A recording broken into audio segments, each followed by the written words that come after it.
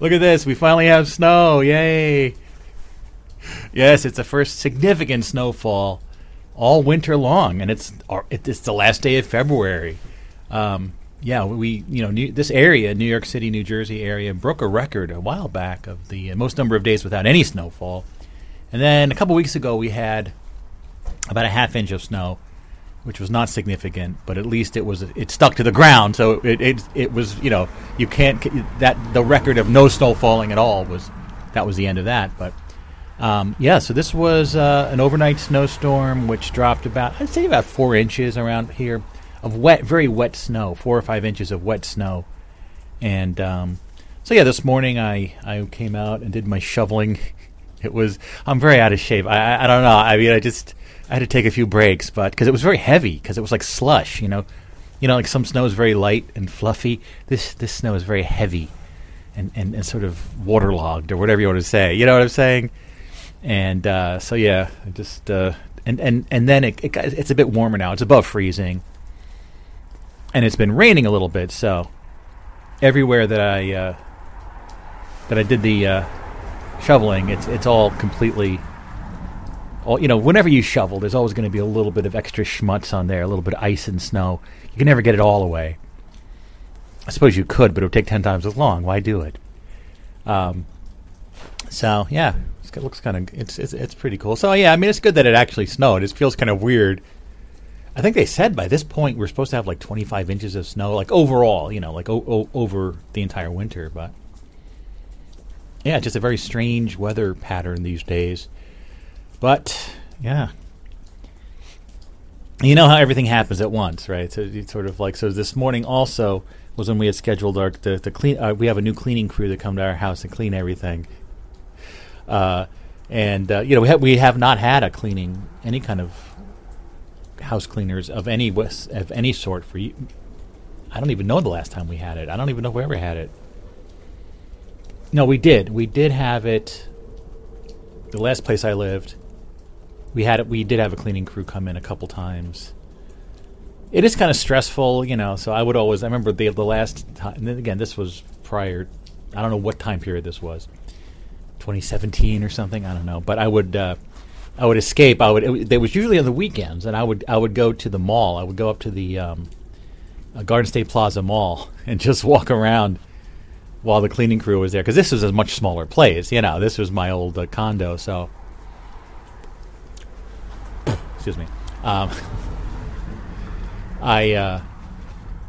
So it's going to be kind of aggravating trying to find a place to sit or stand while they're doing all the cleaning. It recommended by a neighbor, and we were really not quite ready. You know how you have to clean before the cleaners come? That whole thing. See, there's cleaning, like things like literally things are dirty, and then there's organization with like objects, so just bunches of schmutz everywhere, or what was Philip K. Dick's word for it? Kipple, just papers and pens and objects that just sort of pile up everywhere. Yes.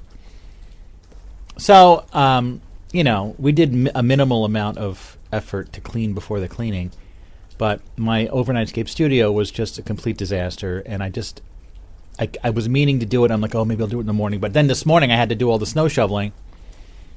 So I don't know. It was not done. It was a big mess. And so when they came, I'm like, I was trying to think if they should maybe just do a little bit of the floor or whatever. But anyway, they wound up doing the whole thing. It was so embarrassing. I had just so much junk everywhere, on every shelf, everywhere, just a big mess. Shoes everywhere. I was meaning to tidy it up a bit, but I ran out of time. But it's done now. I apologized to one of the cleaning. They're like, "Oh, it's my job. It's okay." It's so embarrassing.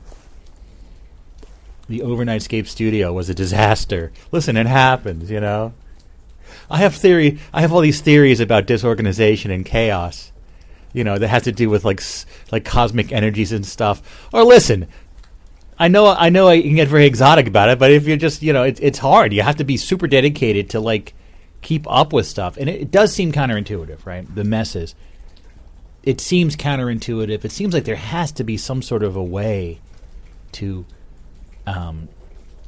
keep things tidy and without things piling up. I mean, and I know everyone has tried, but even if you remember the Japanese woman Marie Kondo, remember her? She was popular. She was one of these. She was like super famous for like about 2 months, maybe a few years ago.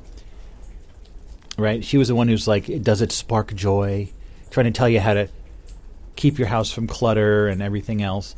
Remember that? The guru of how you could do it, how you can defeat clutter, you know? Right? She was in the news recently saying that she's given up. She's going to let her house get messy now. Even Marie Kondo gave up on trying. It doesn't seem like it should be that hard, but it is. I'm telling you, there's something else going on. There's something supernatural going on with this clutter and these messes, and it seems like, you know, my theory basically is that it's a manifestation of the energetic state of like a room, right? And my theory is that, you know, when you create something, you sort of have to spend this energy to create, and this energy, whatever it is, so you generate some yourself, but there's also some just naturally around you. So if you're creative, you'll use up your own creative energy, and then you'll sort of suck it out of the room that you're in, right?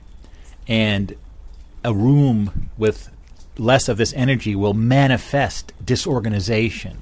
You see what I'm saying? I think there's something to that, and it's just a theory, but I know I could just clean up my room and not have to worry about it, but, you know. But these exotic theories could be true. Maybe it's not my fault. Maybe I'm not just a big mess. Maybe it's just it's the cosmic energies of the whole thing. You know what I'm saying? I know I've had some thoughts about like what to do. Like,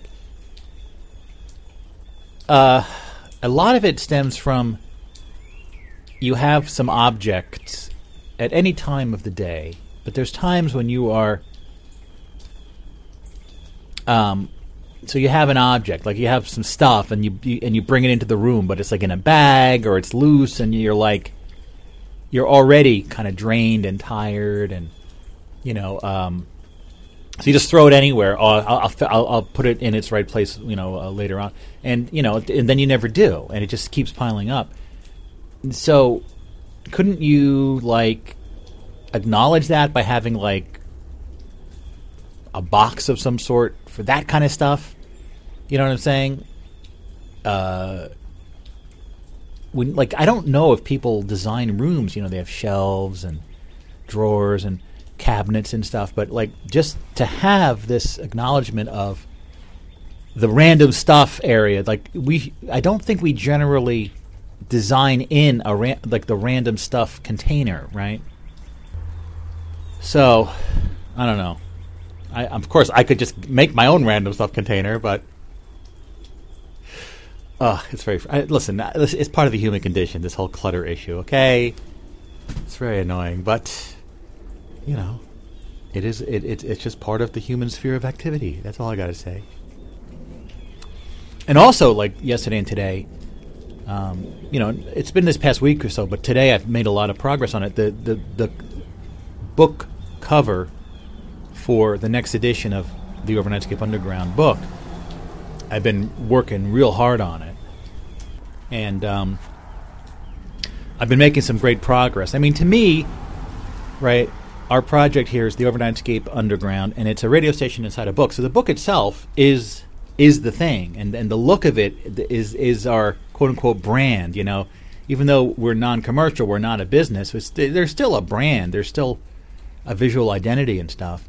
And the book really is it. And, you know, I had used the previous book as the starting point.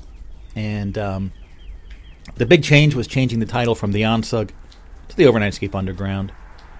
And I pretty much used the previous Overnightscape Underground logo. Like, my idea is to, like, it's a sort of, what's the right way to say it, is basically keeping elements from the past, but then like merging them with new ideas, right? So I did that, and then I decided to put a red outline around it, kind of like a radio station inside a book. So like there's sort of another rectangle which sort of visually represents the book. It's very subtle, and then I made the Overnight Escape Underground sort of exceed those boundaries slightly, going over the edge of that rectangle. I re-added Weird Old Variety at the top, and made a new paragraph. I think I mentioned that last time. And I got it to the point where the layout was kind of working for me, and the book itself, still the same coloration with that city at night scene in the background and the yellow type. I have this yellow color, which is EDCD21. That's the hex value. It's kind of a darker yellow, kind of a gold color, and it's I used the hex value, and every color on the computer can be defined by 6 characters, but each one has 16 up to 16 values. So the numbers, and then A, B, C, D, E, F, right? And if you work in computers, you know about the hex values. Use like a pound sign or the octothorpe, right? Is that what it's called, the octothorpe? And that's so you define the color. And the red color I also defined as ED2223. So EDCD21 was ED represents me, my middle name is Edward. CD represents the world of sound, like a CD, a compact disc. And 21 was 2021 when I came up with the color. And then the red was a new design direction in 2022 and 2023. So ED, that's me, 2223. And this figures into the next phase. So I made the book cover, and I was kind of happy with it, but I don't know, it just didn't feel super exciting to me. So I did also try to, just to see how it would look in different usages, I made a black and white version, which is just in Photoshop you have a filter called black and white. And I'm like, that looks pretty cool. That looks cool, really cool. And then I made like a 1-bit one where it's every pixel's either black or white, which is kind of like the old photocopy look, right? And that looked pretty cool. So because I made those, and I was sort of living with them, looking at them over the course of days, and I'm like, I wonder if because I don't know, the coloration of just the colors in the book cover I had was just ever so slightly annoying me. So I took the black and white version. I'm like, how about overlaying like a color on there? How would that look? More like a monochrome look. But then I'm like, wait a minute, why not make a gradient with the yellow and the red? Because there's a design concept that I've thought about and kind of used a few times here and there, which I call the campfire, which is the idea of a campfire, right? People sitting around a fire at night, going back into ancient times as really kind of the origin of what we do here. Kind of people telling stories, doing monologues, talking to each other, right? So the campfire is sort of, in a primal sense, the origin of the type of material we do here in audio, right? And by the way, if you want to see these covers, right now I've been posting them in the chat room on Discord, which you can find if you go to onsug.com and look on the sidebar, that is. So I made a version that was like a gradient. It was sort of like everything was sort of. I made the black and white version, then I overlaid a gradient that goes from red to yellow to red to yellow, kind of like at an angle, you know. And I thought that looked really cool, and it definitely liked it a lot better. I mean, I still feel like I still felt like somewhat unsure about it, but I really liked it a lot better than the previous version. So, in terms of production, I was trying to make a version that was a bit more production ready, you know, because what I had been doing was a bit of a sketch in a way. So I started working on it and sort of trying to figure out all the different layers and levels. I wanted to do it in Illustrator, but it's like, in terms of the color processing and stuff, I think I'm just going to try to do it in Photoshop, and I can just make it as high-res as I need. Everything's like vector, right? So anyway, I was playing around with it, and the one thing is, like, I had the black and white filter, right? Kind of blows things out. It kind of increases the contrast. So I was noticing that the type was kind of, the edges were kind of pixelated because of that. And I understood what happened. So I'm like, wait a minute. So I think that I should apply this black and white filter, which kind of blows things out, to the backgrounds, right? To the background imagery, which is of a city in Valparaiso, Chile. That's the image I always use. It's from the National Oceanographic and Aeronautics Administration, I think, one of those public domain federal government images. Anyway, but I'm like, then I'm going to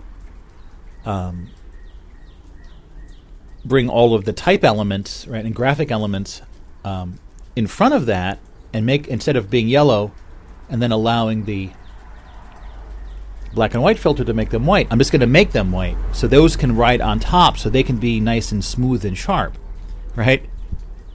So I made them all black and like white essentially, and then when I saw how that looked on top of the gradient background, I was like, "Whoa! This just happened! This just happened!" I'm like, "Whoa, whoa, yes, yes, yes." And I know at each stage I've been, I'm thinking like, oh wow, I made it, but this one looks good. It's still early days, you know. It's a thing about like something like this. It's just, it takes a while to, you got to live with it and look at it and then be open to changes and just sort of, it's almost like you're dancing with the design, you know, trying to make it what it is. But anyway. I don't know if this is going to be. It looks really good to me. I don't know. So I've been working on that. That's been a big thing. Yeah. But it's kind of interesting how, right? It snowed and the cleaning crew came, and then this breakthrough in the graphic design came. It all came at once, right? Which feels a bit like novelty theory, the idea of like time wave zero. What are these kids doing? They're sledding down into the street. Wow. That's not too safe. I guess they look both ways before they slide. I don't know. Anyway, right, the idea is that at any given moment there's a level of novelty in the environment, and that it goes, like, if there's higher novelty, things will change more. If there's lower novelty, things will change less, right? And the idea is that there's patterns. If you graph out, basically it's just something going up and down, the amount of novelty in the environment. And it normally goes up and down, but the idea of time wave zero is that these patterns, there's specific patterns, like it goes up and up and up and then down, then up a little bit more, then down some more, then down, then up again, then way down, and it stays down for a while, then it goes up again, right? The shape of those patterns is fractal in the sense that the shape can pass by in a second, in a minute, in an hour, in a day, in a week, in a month, in a year, in a century, in a millennium, over the course of 100,000 years. Like, these patterns are repeating, right? So I would say I just experienced a spike in novelty, right? And Terence McKenna, who was an author and lecturer, and he had a very distinctive voice. And people sample him a lot in music, especially like Spangle.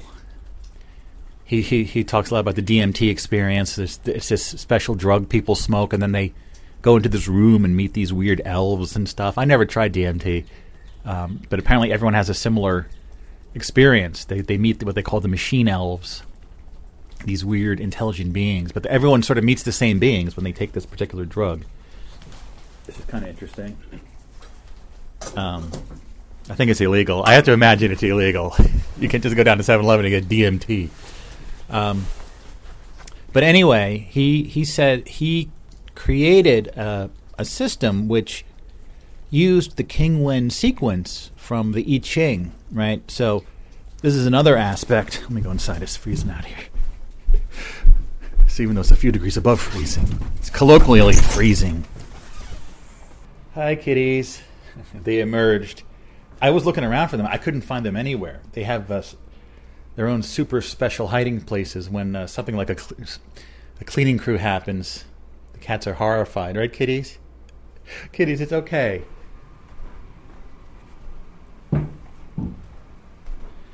But yeah, the I Ching,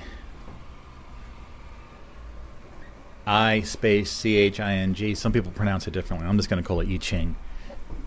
Yi Jing, I guess is another way to say it. But anyway, it's a book, and I used to consult it all the time. I haven't consulted it a lot recently, but it's a book from China from about 5,000 years ago, I think, which has almost sort of a digital computer kind of system with 6-bit bytes known as hexagrams, and there's 64 of them, and each hexagram describes sort of it's called the Book of Changes, and each hexagram is a kind of change.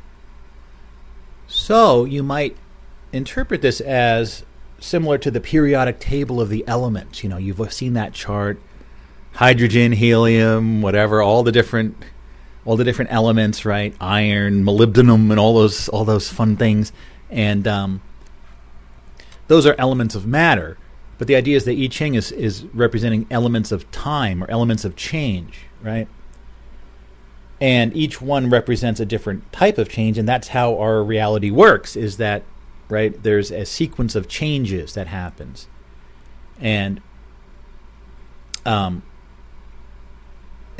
so he used it, and then I guess it was a king of China named King Wen put the hexagrams in a particular sequence, and no one can find any rhyme or reason to the actual sequence, but I do think, right, there's hexagrams that are reversed, and I think they are sort of mirrored in the sequence. I haven't looked into this in a while. But using the King Wen sequence, Terence McKenna put together this software which displayed the graph of novelty. He then overlaid it over historic events, and he was saying that it matched up, right? But his program on December 21st, 2012, and this was all, he's died a long time ago, and this is all way before 2012.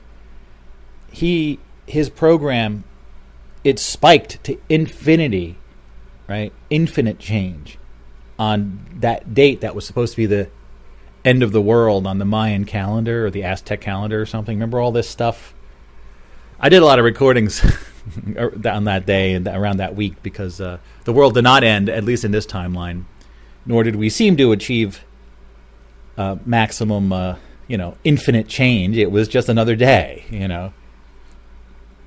But anyway, I think like any theory or any idea, right? When we look at something like Time Wave Zero, it predicted the world was going to end or change in a huge way in December of 2012, which, as far as we can tell, it did not. That doesn't mean the whole theory is wrong. I feel that any idea, any philosophy, even any religion or anything, I know religion is tricky because, right, if you're approaching it from the outside, yeah, you can pick it apart and take bits and pieces, but if you're in it, it's kind of all or nothing. But this is what I'm trying to say. This kind of thing should not be all or nothing. It shouldn't be black and white. It should be shades of gray, right? And I understand if you're in the religion, you're kind of shit out of luck. You got to either accept all of it or, and I know there's different interpretations, or just reject all of it. But for example, when it comes to religions like Christianity, which I am not a member of, and I have never been a member of any church or any religion, I can look at it and I don't have to completely accept it or completely reject it. I can look at it and in toto, is that the right word? In toto? Is that a term? In toto. Looking at it in a total sense, I would not accept, I don't agree with, right, the entire package does not really seem like something that's legitimate to me personally, but that doesn't mean that there's parts of it that aren't interesting and might be valuable, right? So even with this Time Wave Zero, I think the idea that there is this this other thing going on in reality, which is that there is an aspect of novelty that has a level that's part of what we consider to be nature that drives events. That's not to say it's predetermining things. It's just that at times of high novelty, more things will happen, more things will change. Like there'll be a snowstorm and a cleaning crew will come and there'll be graphic design breakthroughs. And then at low levels, you've had those days, maybe even a whole week where like nothing happens, which is why I think some people say the key to success is just to stick-to-itiveness, right? In other words, what are all these words today? In toto, stick-to-itiveness, yeah. That if you want to achieve something, you have to keep at it. So the idea is that if you want to do something like create a new book cover, I intend to create this new book cover, and I feel like it did feel like I'm applying a constant pressure. It's something I'm working on. But there's times where I feel like I can't make any progress. But as long as you keep pushing, once you hit those spikes of novelty, then you'll push through and get to the next level. You see what I'm saying? But whereas if you're not continuing, if you're not sticking to it, right, you'll miss out when those high novelty times that are more apt to produce results. This is all highly theoretical. It's a very theoretical day, okay? Everything's theoretical today, okay?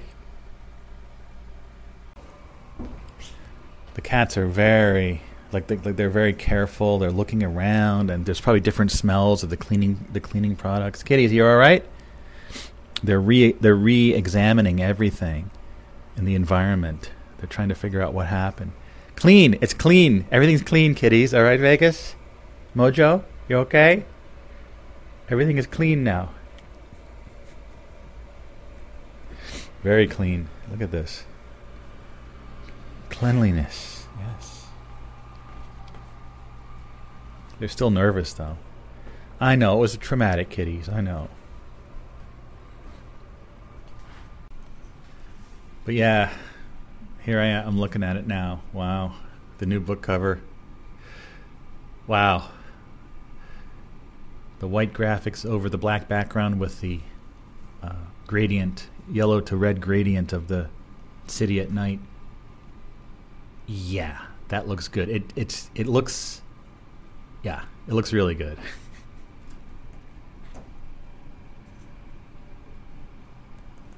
But then if I just drag this one folder down below the color layer, then we get to the one. It also looks nice. I like the way it looks with all of the gradients going on over all of the graphics, but what is it about? I mean, I really do like it. It just... see, when I look at this looks good too, but then I make all the graphics white, and it's like, whoa, that's even better. Yeah, I mean, it's giving me also kind of a little bit of a retro vibe, which I dig. Yeah, it just looks good. I don't know. I have to live with it. But this is a real breakthrough. Graphical breakthrough. Yeah, it just has that extra quality to it that just looks and feels right. And there's another new thing that just happened today. A new rule for Flea Devil Solitaire, my solitaire game that I've been playing constantly, playtesting constantly, and there was a flurry of activity last year where I improved the rules significantly, and I've been playing that version ever since, and it's just been working perfectly. And yesterday and today, and I think maybe it was the past couple of days, I started feeling like maybe there should be an additional rule. And I just came up with it today. It's called Antiques. Because Flea Devil Solitaire is... basically, it takes place at a flea market, and you're a flea devil. You're a person that's really good at going around a flea market, buying things, and then selling them to other people and buying more things, right? So, not that that's even a thing, but, sort of like a Tasmanian devil or a dust devil, you're a flea devil. I know some people may take the word devil the wrong way, but, those holy rollers used to call a deck of playing cards the devil's picture book. You've heard all that? even to the point that that card game Rook. I never played it, but I think you've seen Rook. It's essentially like a deck of cards, but without the face cards. They're just cards that have numbers on them. There's no aces, there's no kings, jacks, queens. It's just like 1 through 13 or something. Can they use 13? Isn't that like an evil number? I don't know. But anyway, that was for like religious groups to play card games, right? Interestingly, in Japan as well, they were against the standard deck of playing cards because it was an outside influence, so that's where the Hanafuda cards came from. They had pictures of flowers on them, and that's how Nintendo got its start, as a Hanafuda card maker, I believe. Don't quote me on that, but I think that's how they got started. Anyway, that's where the word devil kind of, I know it's a bit provocative for some people, but hey, the thing is, Flea Devil Solitaire is for everyone. But that is the name of it, Flea Devil Solitaire. Anyway, and how antiques work is this, right? It's a way to get a little bit an additional score multiplier. Right, the way the game is played is you shuffle the deck, and there's 3 jokers that are called zonkers. So there's 55 cards, and you're trying to clear the market, right? So if there's 2 cards of the same, like 2 5s or whatever, you can haul them and put them on the top, and that's then your bankroll. Then you can spend them to swap the position of any 2 adjacent cards. There's also flea hops. There's so much stuff going on. And then in the bottom of the deck is the easy go. That's where, your money, easy come, easy go. When you spend money, you put it in the easy go. But the exception is royalties. Jacks, queens, kings, and aces can be royalties, which you put them face up in the back. You need a buffer of 3 before you start putting royalties in. Excuse me. And then those are the only things that count towards the score, right? So you do the number of jacks, kings, and queens, and then multiply it by the number of aces. If you have no aces, you still multiply by 1, right? That completely blew open this game and made it 1,000 times better, right? So the idea of antiques is if you use the walkie-talkie move, where essentially if you have a run of 3, like 4, 5, 6, I even allow the loop around ace, king, 2, no, king, ace, 2. Because why not? No other game allows that. Well, I'm going to allow it. I'm going to allow king, ace, 2. If you have a run of 3, you can do walkie-talkie where the middle card of those 3, right, you can teleport in its match. So if you have like 7, 8, 9, right, or 9, 8, 7, it can be forwards or backwards. The one in the middle, right, so 7, 8, 9, I sort of lift up halfway up the 8. I find another 8, and, depending on if, right, there's going to be 3 other 8s, but maybe the other 2 have already been hauled. But anyway, you can then teleport in its match, and then you can haul that, or you can wait, whatever you want to do. The idea is that, and again, Antiques is still in the works, but the idea is that if you walkie-talkie a non-royalty card pair of cards, which would be 2s through 10s, you can, once per game, you can make antiques, right? So the pair goes in as a royalty. So the pair of 8s would then go in, the easy go, as a royalty, right? And that would then count, the pair counts as another ace. So you can now have as many as 5 ace multipliers. But the additional thing is, because I've noticed playing the game so much, sometimes you get down to the very end, and if you just had one more card in your bankroll, you could have won the game. So the idea is that the antiques, you can grab one of the 2, right, and turn that face down in the easy go, and then you can haul. You can swap the position of 2 cards just like any bargain, and so it has this multiple purpose, Now, of course, what's the downside of antiques is that you don't have those $2 in your bankroll, and it's going to make it harder to win the game. right? And a lot of times when you're doing walkie-talkie, you're spending way too much money anyway walkie-talkieing. But I think a lot of times walkie-talkie is worth it. So this is a bit of a gamble, a bit of a risk, but in order to get a reward later.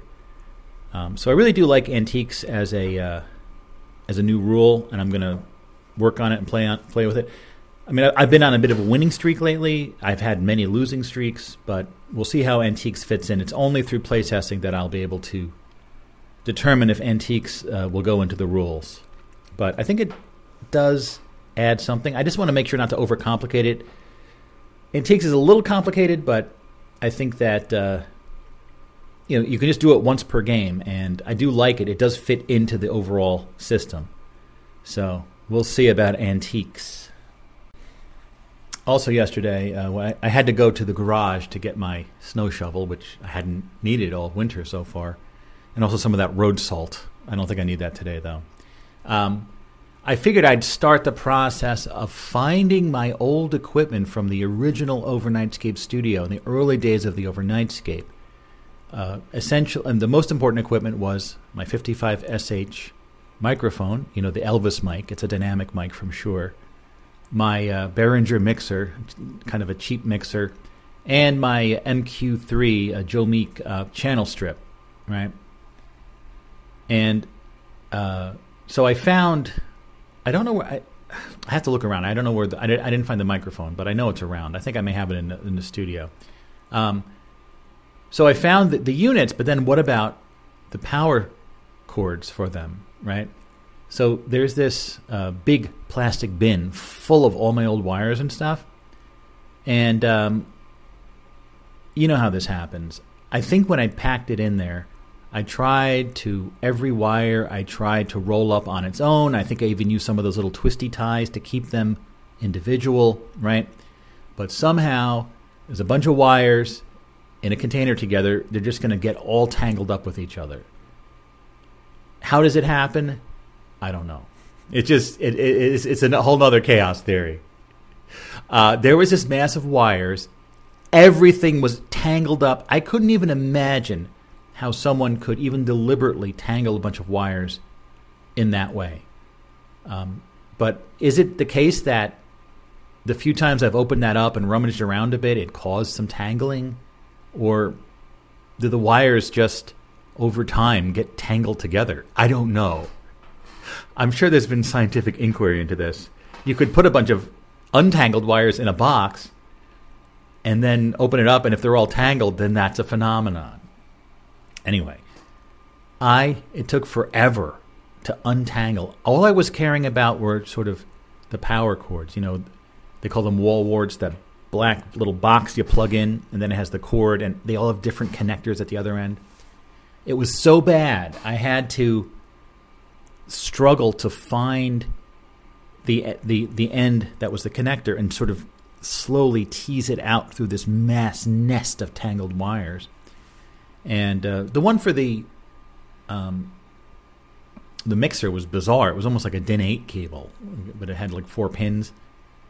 That one I'm pretty sure is the right one. And then for the Joe Meek, I found a ton of them that match up, so I don't even know. And it doesn't even say like the different watts or volts or amps or something. Oh, I don't even know. But at least I started that process of getting the old equipment together. I think it'd be cool. The idea is that the Overnightscape began in March of 2003, Thursday, March 13th, 2003. And March 13th was also the date in 2020 when the pandemic started. That's weird. I did my first test episode. A week later, on the 20th, I did my next test episode. And a week after that, on the 27th, I did the first actual episode of the Overnightscape. So that's my goal. I'm going to get the old equipment together, and then this time around, those days fall on a Monday. So Monday nights, I'm going to do a show using the old equipment to sort of recreate the origin of the show 20 years later. This, of course, is all predicated on the theory that perhaps the equipment still works. We'll have to see. But hopefully it will. I have a few weeks left before I need to do that, so actually it's coming up pretty quick. 2 weeks. Less than 2 weeks. In less than 2 weeks, I'm going to start this process. Wow. Yeah, hopefully it'll all work. I'll figure something out no matter what. Oh, of course, and of course the Mad Player is another piece of equipment that is very important, yes, in the whole thing. And I think I know where I have a couple Mad Players. I think I know where they are. I'm going to get it all going. Anyway, I got an ad on my phone in one of the streams or news feeds or whatever for a new product. I don't know if it's a new product, but it's new to me, called Laundry Sauce. It's sauce for your laundry. And I like that phrase, laundry sauce. It's those little, they have, I still use liquid laundry detergent and you just pour it in that little hopper and you do your laundry. But I know they also have those little plastic single-serve containers that you just throw in there, right? My dishwashing pods are like that. So we were talking about like laundry pods, right? So that's what these are. These are pods. It says, stop smelling synthetic and start smelling like sophistication. Bold, soulful fragrances in simple-to-use premium pods. So this is Laundry Sauce. I don't know. Their logo's a bit weak. They use those A's without the middle bar. I think they need a rebrand on the logo, but that's a whole other thing.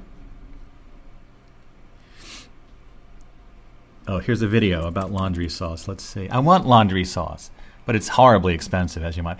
Whenever I get ads for everything I get ads for is so expensive. If you're okay with being bland and boring, then keep using your generic laundry detergent. But if you're ready to level up, you need Laundry Sauce. The world's best smelling luxury laundry pods. Because life is all about choices. Mediocre or outstanding-ocre. Bland, boring goop that leaves you smelling like clean waves. Or bold, long-lasting scents like Siberian pine and Australian sandalwood. It's cologne for your clothes. Tonic for your towels. A turn on. When you turn in. Click the link to smell for yourself. Scintillating scents aren't the only thing these pods are packing. Unlike our watered-down competitors, Laundry Sauce is made with an ultra-concentrated formula and science-backed stain-fighting power. All delivered right to your door. When you suds your duds with Laundry Sauce, you're not just leveling up your laundry. You're leveling up your life, like upgrading your tickets. Yeah, I love Nora Jones. Cranking the AC on a hot day. Getting delivery instead of takeout. And always ordering the extra guac. If you're ready to see the world through sauce-colored glasses, go to laundrysauce.com and join the society today. Laundry Sauce, the champagne of the laundry room. I have a feeling this product is not going to... I don't think this product is going to last. I see so many things like this, and like 2 months later, it's like, oh, sorry, we went out of business. I don't know. It's kind of a cool idea, though. Real bear fight, so click the link. Bear with us. Click the link. What? Bear with us. Real bear fight, so click... Laundry can be a real bear fight, so click the link. Bear with us. Click the link.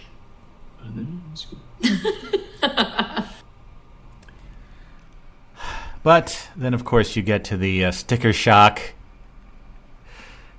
They sell them in sets of 69. 69 little laundry pods for $69. As soon as I saw that, I'm like, no.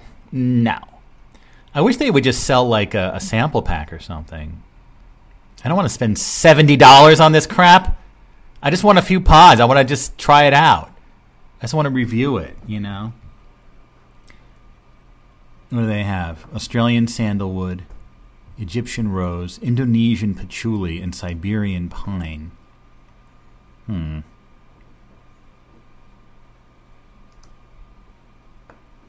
What are these? What are they listing all these other flavors?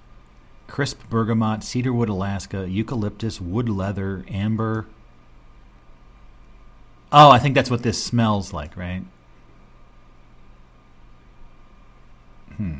This is very confusing. Siberian pine smells like effervescent ginger? No. Juniper, Siberian pine, French lavender, orange flower. No, it is. That is what they're putting in there, I guess. I don't know. This is getting too confusing. It's getting too confusing.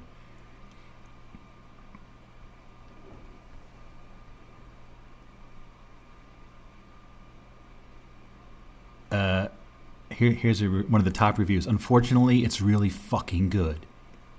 I wanted so badly to dislike this product. Unfortunately, I really love these pods. I probably can't go without them again. It's true, it's expensive. Yeah, a bit. But I don't mind spending a few extra bucks on quality over quantity. All right, let me go and tell you how much those laundry pods cost normally, right? Laundry pods. To see how much more expensive this sauce is. Okay? All right. Tide Pods. Okay? Okay. All right. This is the number one result on Amazon. Okay? $112 for $27. Okay? That's a big difference. Right? That's almost, I have to do the math. Here's another one. Arm & Hammer laundry pods, 58 for $9.99. Okay, so 58, that's almost, think about this. You're spending $10 instead of $70, and you're getting almost the same thing. So we're talking about a product that's, at least 7 times more expensive. I cannot justify that personally. I cannot. I mean, that is like, and there's so many products that they have a sort of an interesting angle, and then you look at the price tag, and it's like, what the F are these people thinking? You know? Here's another one, $112 for $27, $81 for $18, whatever the math is here. It's yeah. So, whereas I think laundry sauce is, I don't know. And they also have dryer sheets as well that I'm sure are rather expensive, but it's... Oh, here's another video. Wow. Ooh. Yeah, that smells good. How a man should smell. We're taking our premium laundry pods to the streets to figure out which detergent smells best. First up, the generic detergent. It smells cheap. Okay, yeah, it's cheap, but it's... Yeah. Great. Anyways, I'm not gonna buy laundry sauce, even though it looked kind of interesting. But if they ever do like a sample, maybe I'll try a sample here and there. But no.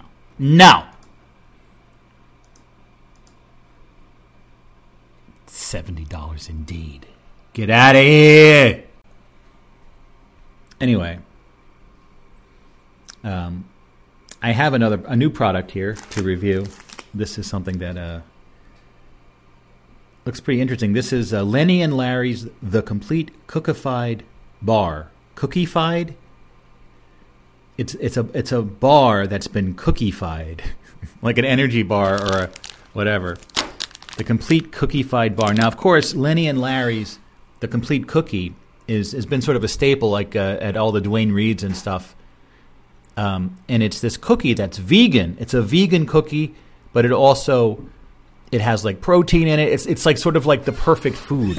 And somehow these guys, Lenny and Larry, came up with this concept of like the perfect cookie, And I've had it from time to time. It's an okay thing to eat. If there's nothing else, if you're vegan, you always can get this complete cookie. But now what about the cookified bars here? This is a whole new thing. Do they have anything written up about this? The Complete Cookified Bar, registered trademark, is a convenient source of plant-based proteins in a soft, chewy bar packed with crunchy cookie bits. Yes, our Complete Cookified Bar is small, but it's mighty. This bar has 12 grams of plant-based protein and 5 grams of fiber, packed into a 45-gram bar. We are confident that our bar will satisfy your big snack attacks and sweet cravings. Then we have the flavors. This one is the cookies and cream flavors, a soft, chewy, rich chocolate bar filled with sweet white chips and our signature cookie pieces. It's the perfect balance between rich chocolate and sweet, creamy flavor. Oh, wow, you get 9 for $17. That's not too bad. There is also the peanut butter chocolate chip, It's a soft, chewy peanut butter bar filled with semi-sweet chocolate chips, chopped peanuts, and our signature cookie pieces. It's everyone's favorite combination of peanut butter and sweet chocolate. And the third flavor is chocolate almond sea salt. It is a soft, chewy chocolate bar filled with semi-sweet chocolate chips, chopped almonds, sea salt, and our signature cookie pieces. It has a perfect balance between rich chocolate and sweet nuttiness that finishes with a hint of sea salt. All right, maybe I'll try that one. I have all three here. I just have one of each. But it's manufactured in a facility that also processes peanut, tree nut, soy milk, and egg. So there could be slight egg particles in here. I guess it's all right. Store it in a cool, dry place. No, I'm going to store it in a hot, wet place. Okay? Please store in a cool, dry place. Yeah, let's try this out. This is the chocolate almond sea salt flavor. Let's check it out here. It's kind of a smaller bar. It's smaller than like a Cliff Bar or something. I haven't had Cliff Bar in ages. Those aren't vegan, by the way.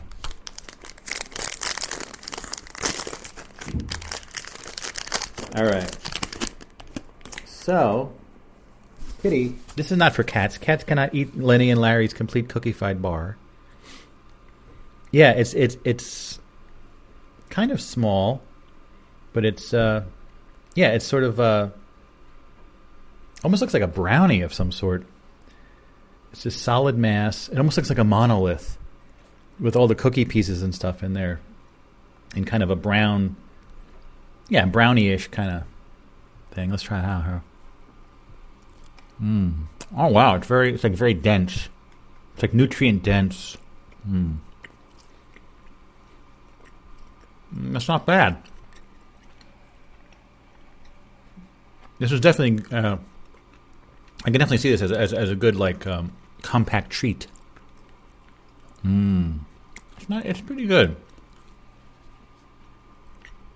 I mean, just like the cookies, it's a little bit on the dry side, but I don't know. I dig it. I would get this again.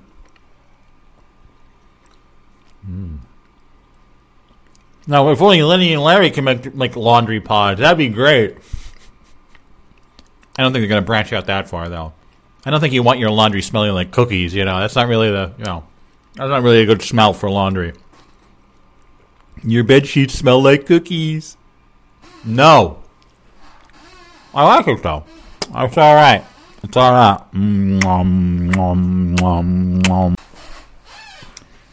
Yeah, it wasn't bad. It was a pretty good bar. Anyway, in other food news, Starbucks has introduced a new kind of coffee. Now, Starbucks has had, various offerings over the years. I always go back to the Shantico long-ass time ago. What was that, like 2005 or something, 2007? It was this tiny cup of super concentrated hot chocolate. And you drank this thing, and you would get lightheaded from like a sugar rush. It was insane. It didn't last very long. But I loved it. I loved Shantico, and I wish they would bring that back. But now they have a new kind of concept called olive oil coffee, right? So their concept now is to put a tablespoon of olive oil in a coffee drink, right? Let me just read a little bit of this article here. Starbucks wants you to give olive oil coffee a shot. Really? The coffee chain is rolling out a new line of beverages made with extra virgin olive oil. To be clear, the drinks are not simply flavored with olive oil, nor do they have just a hint of it. Each one is truly made with a spoonful of oil, adding 120 calories to the total. With some drinks, you can see a slippery sheen of oil in the cup, and you don't even have to squint. 3 olive oil beverages are available for sale at Starbucks cafes in Italy starting this week. Great. Every time I hear about a new product, I'm like, okay, I'll try it. Oh, it's only available in Italy. Why is everything only, I want to try this. Each includes Oleato, Starbucks word for the new line in its name. So Oleato, Oleato, Oleato. There's an Oleato latte with oat milk and olive oil, an Oleato ice shaken espresso with oat milk, hazelnut flavor and olive oil, and the Oleato golden foam brew, made with a version of Starbucks sweet milk foam infused with 2 olive oil servings. That's a double dose. Versions of these drinks will arrive in Southern California this spring. Again, I'm in Jersey. I can't... What? With more details about the U.S. launch to come. They'll roll out in other markets in the UK, Middle East, and Japan this year. But no mention of New Jersey or New York. Anyway, it's one of the biggest launches we've had in decades. Brady Brewer, Starbucks Chief Marketing Officer. Listen, these people with these fake names, okay? How did a guy whose last name is Brewer, which is like brewing coffee, become the Chief Marketing Officer at Starbucks? It sounds like this is all fictional. It's like a fake name. Hi, I am the Starbucks Chief Marketing Officer. My name is Brady Brewer. Is it really? Like, isn't the president of Nintendo in the U.S.? Ooh, another mention of Nintendo. Wow, synchronicity. His name is Bowser. His last name is Bowser, the same name as the villain in the Mario games. The evil turtle man, Bowser. Of course it is. You know, and we're supposed to believe this world is real? Get out of here. So, I don't know. I like the idea. I do like the idea. I think there's something else in this article they're talking about. Yeah. So Schultz, he's the guy that is the current... I don't know. There's this whole thing with Starbucks. And he was the CEO, then he left, then he's back. Last year, Schultz met olive oil producer Tommaso Asaro, who introduced him to the practice of consuming a tablespoon of olive oil each day. Schultz learned more about the practice this summer while visiting Sicily. Then he picked up the habit himself. He wondered if he could combine it with his daily coffee routine. So I've heard of this, that it's good to drink a shot of, I guess a tablespoon. Maybe I should have some olive oil right now. It's giving me... Unfortunately, I don't have very good... I have the Whole Foods brand extra virgin olive oil, which I'm assuming is okay. I would rather just drink a shot of olive oil, I think, than have it in their like disgusting coffee. Listen, I have not gone to Starbucks in years. I am not a fan of Starbucks. All right, so how should I drink this? Put it in like a little shot glass, or just, I don't know. You do like a shot? How do you drink it? Let me see if it's good. I mean, I don't know if this is good olive oil, but anyway, they say it's extra virgin. I'm going to try it out here. I mean, I guess I could put it in some coffee myself, but I don't really feel like it. I'm just going to put it in a shot glass. No, olive oil's not for kitties.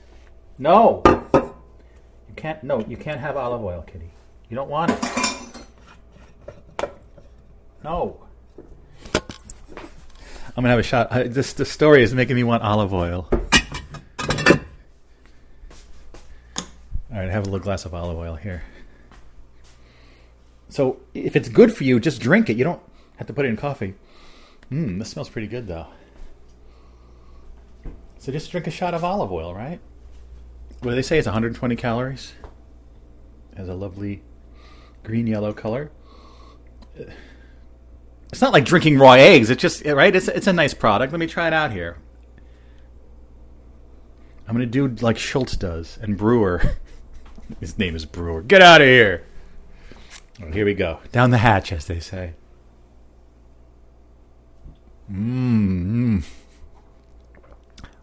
Tasty.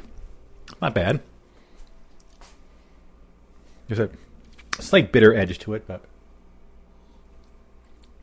So I guess they say that's good for you, right? It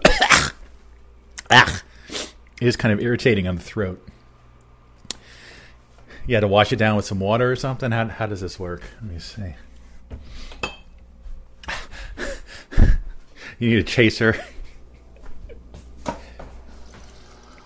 It's fine. It's fine.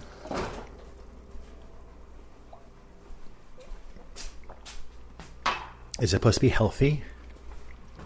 I think so. Anyway. So, God only knows when it's going to be available in my home state of New Jersey here. God only knows. I'll try it out, I guess, when it comes here. But olive oil coffee, the next phase. the coffee land of Starbucks. In other news, it looks like De La Soul's catalog will finally be on streaming this Friday, so just 3 days from now. It's been a long time coming. They are one of my favorite groups. In fact, one of their records is one of my favorite records ever, De La Soul is Dead from 91. But those first 3 records, 3 Feet High and Rising, De La Soul is Dead, and Balloon Mind State that they did with Prince Paul are absolutely incredible. And due to all sorts of factors, they've never been on streaming. But Friday they will. Unfortunately, one of their members, Dave, formerly known as Trugoy the Dove, passed away earlier this month. And so to honor him, they're going to be putting on this show tonight called The Daisy Experience at Webster Hall. Oh, wait. Oh, it's on Thursday, not today. Sorry, I was so confused. On Thursday they're doing it. And there's a lottery to get tickets, or you can just watch it online. So I'm going to watch it online, but yeah, they're only giving away 333 tickets. What is that, half of 666? Apparently there's a new song by that band Gorillaz that Trugoy sang on called Crocodillas. Is this song available? I mean, what is this, Crocodillas? What is this? I haven't heard this song yet. I really, I don't like Gorillaz because I just don't like the cartoon characters with like the blanked out eyes. They just creep me out. You know what I mean? I would never like Gorillaz. They just the cartoon characters annoy the hell out of me. Even if the music is good, I don't know. Like that guy with blue hair and his eyes are all white? That's creepy as hell. Send the sentiment, taste the destruction, earth leveling. Ooh, that's Trugoy. Your four corners parade and seduction. Ready veneer, boy, step to the rear. I'ma play the chairman and step to the chair. It's the darling of it all, carving on the wall. Tag the A-train to out the mirror. I mean, it sounds good, but it sounds good because of De La Soul, not because of Gorillaz, Life is intoxicating, I need a beer. Witness the master I see, got the hammer bone cock. The don't ain't stopping, so the rockin' don't stop. Rain hasn't fallen, so the farmers won't. Yes. Their new album, Cracker Island. Is it even out yet? It's so annoying when, at the point when you hear about something and you're excited about it, then you go to listen to it. Oh, it won't be out for 2 months. And then you just lose interest and you never listen to it. You notice how that happens? I do. It's like, why don't they hype something when it's available? I know they're trying to create this buzz or whatever, but I don't know. Oh, maybe it's out already? Let's see. Cracker Island Deluxe. Why does it have to be 2 different versions? Oh, come on. Oh, it's out. Okay. I could listen to this whole Gorillaz. It came out February 27th. Oh, yesterday. Okay. But wait, then there's the normal. Why would I listen to the normal version if it's on streaming? Oh, the normal version doesn't have the Trugoy track, but you need. What the hell is up with this deluxe version? I understand. I don't understand why they would make different versions of it. Well, for $30 you get the regular version, and for $90 you get the deluxe edition. I know they're just trying to make more money. What about the old days when they just released something and it was like, here's an album, I just released it, it's a record, and buy it, or not, don't buy it, whatever you want. There's not different versions of it. Why is everyone making everything so complicated these days? Let's just be one record of each record. Yeah, good luck. Good luck. All right, maybe I'll listen to this. I don't know. It's Damon Albarn from Blur. The guy who's like, I got my head checked by a jumbo jet. It wasn't easy, but nothing is. Woohoo! Do, do, do, do, do, do, do. You know that song? Song 2? Yes. That's a good song. Let's hear a little bit of that, shall we? I know it's sad these people get it's an actual person that has a whole life, but they're all you think about is that one song. That's this song. This is like the high point of this guy's career. Sounds rather painful to get your head checked by a jumbo jet. Checked, like hit. You know this song, right? Why didn't he stick with this band? Why did he have to become a cartoon?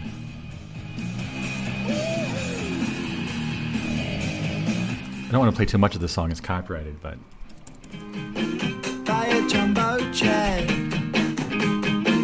It wasn't easy, but nothing is. No. You get the idea. It's only a 2-minute long song, you know. But now we have the Gorillaz and their horrible eyes. The Gorillaz' eyes, they don't look right. Didn't they do that thing at like some award shows where they merge in the cartoons with like the real people to make it look like it's a band? Yeah, 2 of the members have white eyes, and the other ones look kind of normal. I don't know. They're very unpleasant characters. Cracker Island. Let's see how Cracker Island like starts off. Come on. On Cracker Island, it was born. Okay, great. But they have all these. It's one of these things where every track they have like they're collaborating with other musicians.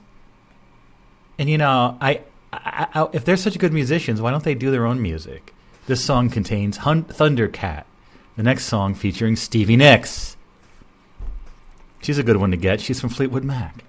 Another one with Adele Omotayo. I don't know that one. And Tame Impala. I've heard of them. And Booty Brown. I don't know Booty Brown. Bad Bunny. I mean, I've heard of Bad Bunny. Beck, the Scientologist music man. Del the Funky Homo Sapien. Jeez. MC Bin Laden. Is that a good MC name? Bin Laden? De La Soul and Dawn Penn. Again, who's Dawn Penn? Another one with Adele Omotayo, and another one with Booty Brown and Tame Impala. I don't know. Is this a good song?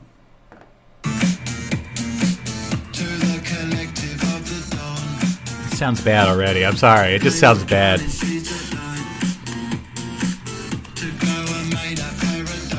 So it's the cartoon singing at this point? Stop. Oh my God. I'm not digging it. I don't like it. In other music news, this is actually really cool. You know how I have the other side of the Overnightscape, right? So the concept is the first side of the Overnightscape is me talking like this, and then the other side is a collection of songs and found audio pieces that I sequenced together. And I've been doing this now for over 10 years, right? And it's become kind of like this creative work of its own, because I basically play the other side, but I don't usually really comment on it. It sort of stands on its own. And it's I really enjoy working on it. Sometimes I'll spend hours on a weekend day just making new ones. I actually made new ones the other day. My process is always it can vary, but in general, I have my whole library of everything I've played on the other side ever, and I can that's in a playlist, and I can draw from that, but I include at least one new piece in every single other side. And I will go randomly through the old files, and sometimes I'll think of themes, maybe I'll see some things that are around the same time, like what songs are 2 minutes and 32 seconds, and some of those I'll put in there. It's always a different kind of vibe and a different kind of challenge. But I'm always looking to create this listening experience of this kind of just weird late-night vibe of all these things. And, of course, the music needs to be under Creative Commons license in general or public domain. The audio clips, they can be old commercials and so many things, so many sources. I've been doing, again, it started in January 2013, so it's been over 10 years now, the other side. And, the world of Creative Commons music, that is musicians that release their music under Creative Commons, was a really big thing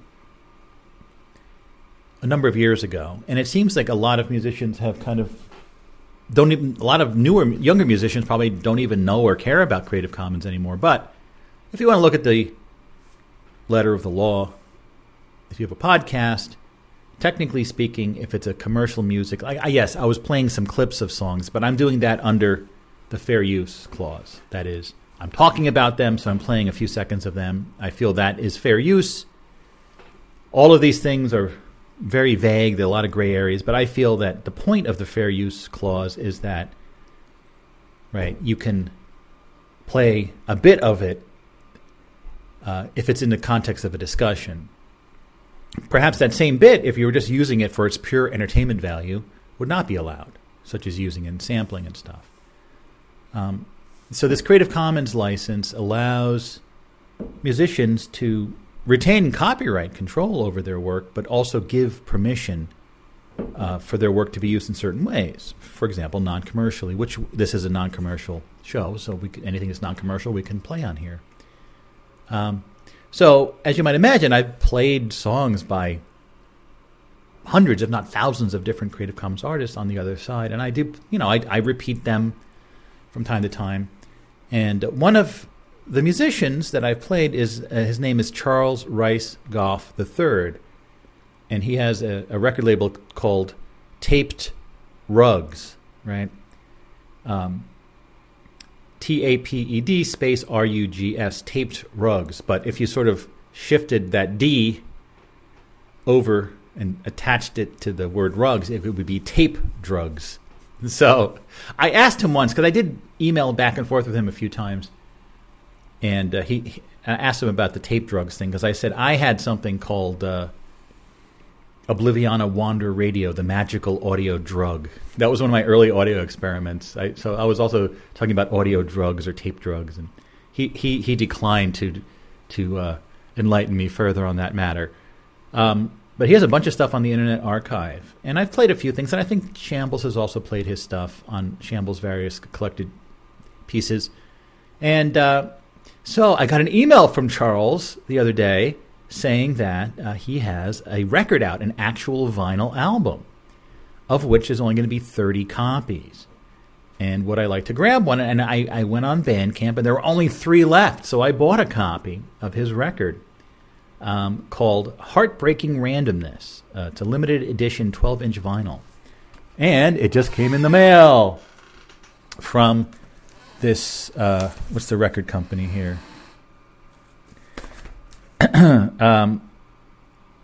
Herbie Records out of, I think, Buda, Texas. And as he said, these records, the actual packaging is created by hand. It's like, it's not printed. It's like actually like pasted up, right? There's actually it's like this like work of art. It's like something from the 80s or something. You take a look at this thing. It's like all these different things that are like glued on top of this like thing. This is very cool. It does feel like an 80s kind of thing. Yeah. So it says, yeah, you can feel all these things like stickers and hand-drawn stuff. There's a little fish with a googly eye on it. This is very cool. Charles Rice Goff III, Heartbreaking Randomness. Yeah. And it's like white printing on black paper. Look at that. That is wild. And on the back, it's, let me see. It has like a whole printout that was stuck there, pictures of birds and the Taped Rugs logo, the Herbie Records logo, even like some sort of colored chips, elephant gray, crucible, hematite. Heartbreaking Randomness by Charles Rice Goff III. Using one of those random fonts where every letter's from a different font. Side A has the last... Side A is the least is part of all. Late here, surface, tension, diddly, squat, jackpot. Lena still lurks hereabouts in the stars. And side B, the uniforms will all be stained. Chop, chop, flip, flop. Not enough pixels on my screen. Sensing king, hearts, butter, others, parsnips, and heliphote. Wow. The following were used in the creation of this audio collection. Computer OS, Windows XP, and Windows 10. Wow, he's a Windows XP user. Nice. I stuck with XP as long as I could. There's a software, instrumentation, And so what he said was the record was put together by, let me see, he has his name here. Where is it? I just had it open. The heck? The artwork was produced by artist Justin Jackley of Herbie Records in Texas, primarily as an outfit and as an outlet for him to create the cover art and a lot of cut and paste bits. So this is very cool. Let me look at the record itself.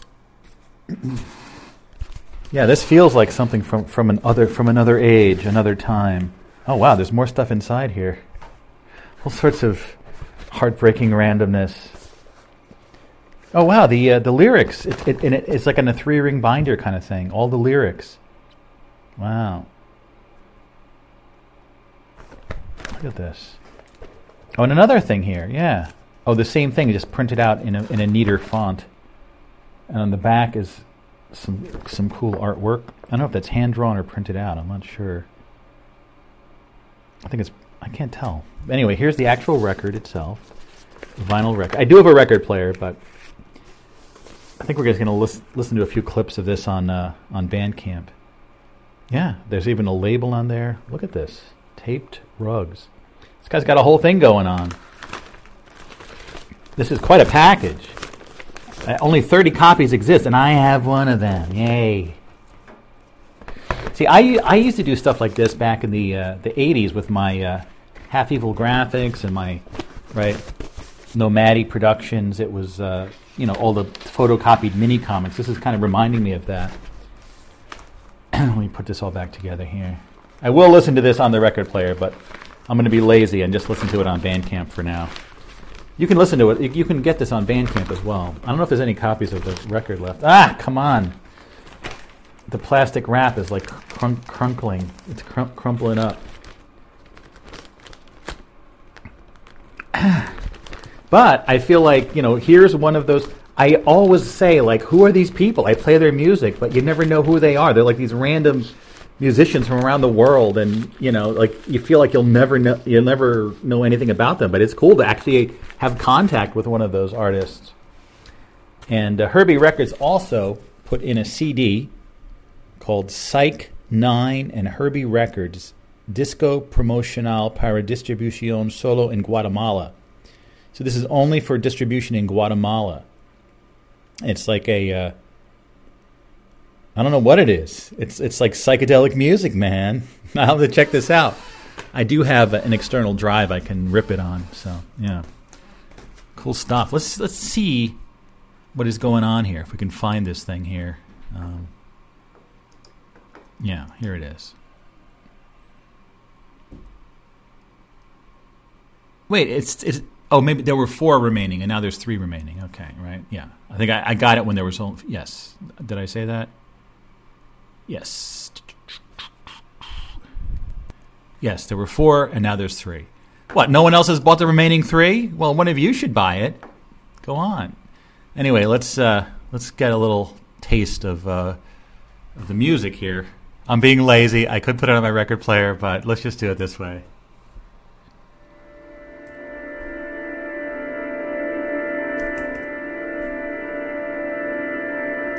Let's see what's going on here. Released February 14th, 2023. Look at that.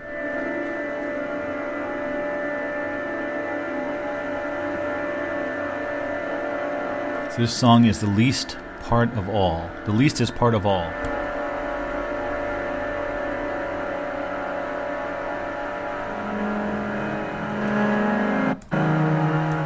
Very intense.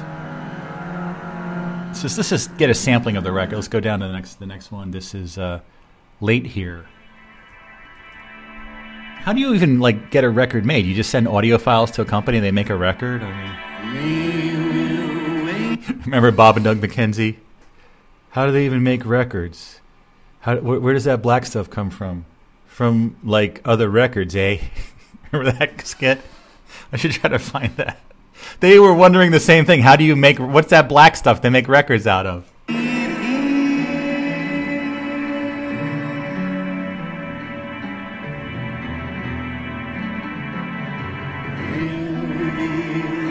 His third song, Surface Tension. I think he said he is going to be putting it out on the Internet Archive, hopefully under a Creative Commons license. We'll see. Nice.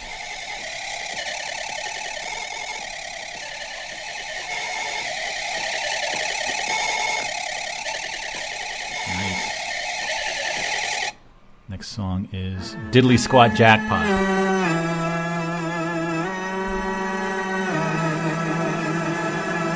See, it also reminds me of when I was doing my Little Frankie Nora music and sending out cassettes to people.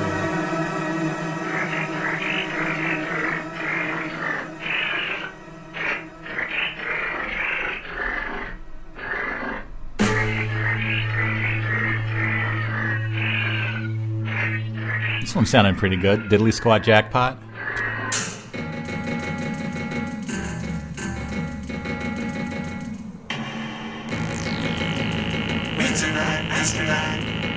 Booster shot.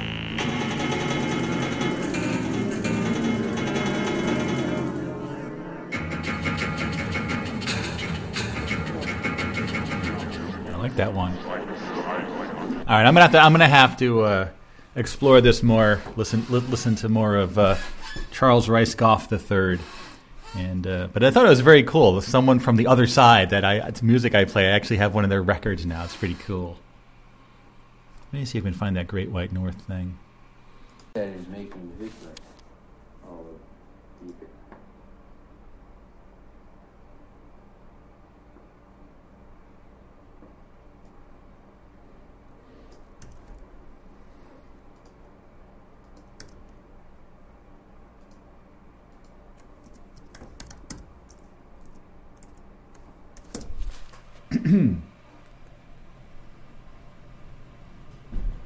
What is going on here? It's my idea. All right. Here it is. I think this is the section. Hopefully, such a great album. Okay, I think we need 2 more beers and then we'll have it. We need 4 more beers. Don't drink anything out of that beer though. Take off. So that's a good game to play with beer bottles, while Especially if you're like loaded and listening to the album. No one's there or someone real dumb is there. Okay, so coming up later on the album is our hit single, which it wasn't like our idea. Well, I mean, it was our. Well, the idea of the whole album was our lawyers, eh? And because like he told us that he could pay us $10 each. Right. So we're not morons. Yeah, and like he must have put up like at least another 10 for what? To make the albums. Why? Well, like where do they make them? Doesn't it cost money? He said he was making them at his place. Oh, you figured then it was like free? For him, yeah. Where did they get that black stuff that makes the album? From old albums. They take an old album and like put new people on it? Yeah. Well, they erase it, right? Do we do that? Yeah. Oh boy, we got hoes. We could have done that ourselves, eh? No. Why not? I don't know how. That's a good point.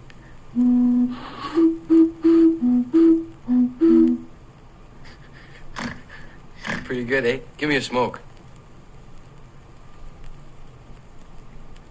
Where's number 2? And now here, of course, is Geddy Lee from Rush. Okay, be real nice to him, eh? Okay. This is the hit single section of our album. Good Day. Good Day. Geddy Lee is here from Rush. Hi, Geddy. I'm Bob McKenzie. This is my brother, Doug. How's it going, Geddy? Oh, it's going pretty good. Good day, eh? Good day. Thanks for coming down to... See, Geddy Lee's a good sport. You know, he's on this, and then his bandmate Alex Lifeson was on Trailer Park Boys. See, they have a good sense of humor. Do our hit. Well, it's my pleasure. Did our lawyer call you? Yeah. $10 is $10. We were. I hope you don't mind, but there's a photographer that's going to be taking pictures of us together to prove that you were here doing the record. In case people don't believe us. Yeah. How come he's not wearing a toque? Oh, he's not from the Great White North. Yeah. Okay, so if you'd like to put on a toque and some headphones, we can do the hit single now. Sure. Okay. That'd be great. Do you have the lyric sheet? Oh yeah. Okay. I memorized them. Oh, great. Beauty. How did you do that so fast? I'm a professional. I'm a professional, eh? Take off to the Great White North. Take off. It's a beauty way to go. Anyway, as I recall, this was a skit on with Rick Moranis and Dave Thomas on SCTV. They were on in Canada, and the Canadian government told them they needed to include more Canadian content in their show. So they came up with these two sort of stereotypically Canadian guys, and it became one of the biggest skits on the show. Then they made their Great White North album, and the rest is history. And I remember getting it out of the library and dubbing it to a cassette so I could listen to it over and over again. I wonder if it's on streaming. Let me see. Great White North. Oh, boy. There's probably going to be a lot of false hits with this phrase, Great White North, but... No, there it is. Oh, wait, we can hear it in, like, better quality? Right? The same thing? Okay, here we go. We got it. But, I mean, it was our... Well, the idea of the whole album... You figured then it was, like, free? For him, yeah. Where did they get that black stuff that makes... See, on streaming. From old albums. From old albums. Yeah. But this is from 1981. And it's on streaming, so you can listen to it. Here's the start of it. This is our album, eh?